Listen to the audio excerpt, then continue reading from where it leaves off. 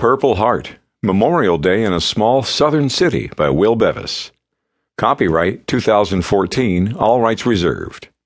Purple Heart. I wake up to the sound of my wife singing in the kitchen. I glance at the clock. 10 a.m. It's Memorial Day, 2014. Gadsden, Alabama, in the Deep South. I've got plenty of time. My wife told me last night she believes the Memorial Day program at the nearby Veterans Park starts at 11. I took her word for it. She knows things like that. She's infallible. I asked her last night how she knew, and she said, because I was passing by there last year when they had it, and it was about that time.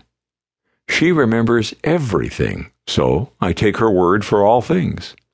But because I had so much time to get ready, I decided to look online to see who might be there. Online said the event started at 10 a.m. I was late already. I jumped up, threw on some clothes, and told her where I was going so fast. She said, "Take pictures," as I rushed out the door. I don't usually go to these events. I was going this time because I was hoping an old veteran called Zook would be there.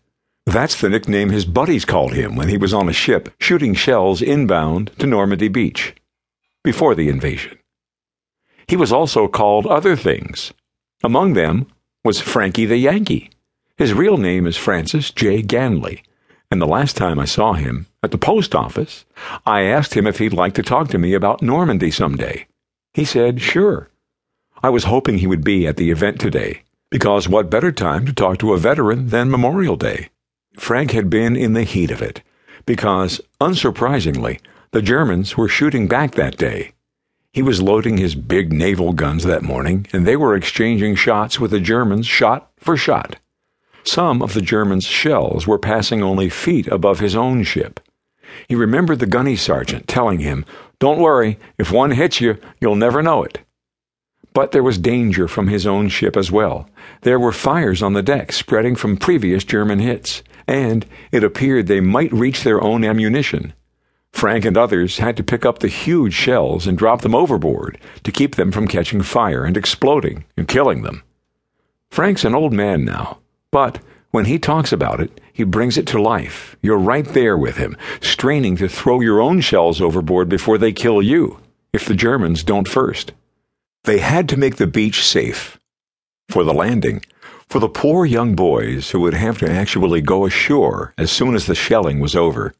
That is why I am going today, to see and talk to and listen to Frankie the Yankee one more time. I pull into the parking lot, and it is packed. The paper said bring your own folding chair, as there will only be 200 available. I did not. My butt will be standing.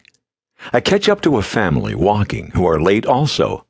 "Look at those soldiers way up ahead," the little boy said.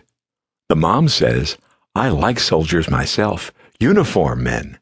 The dad says nothing. The little boy says, "Look, there's an army tank." The dad says, "We'll see it later."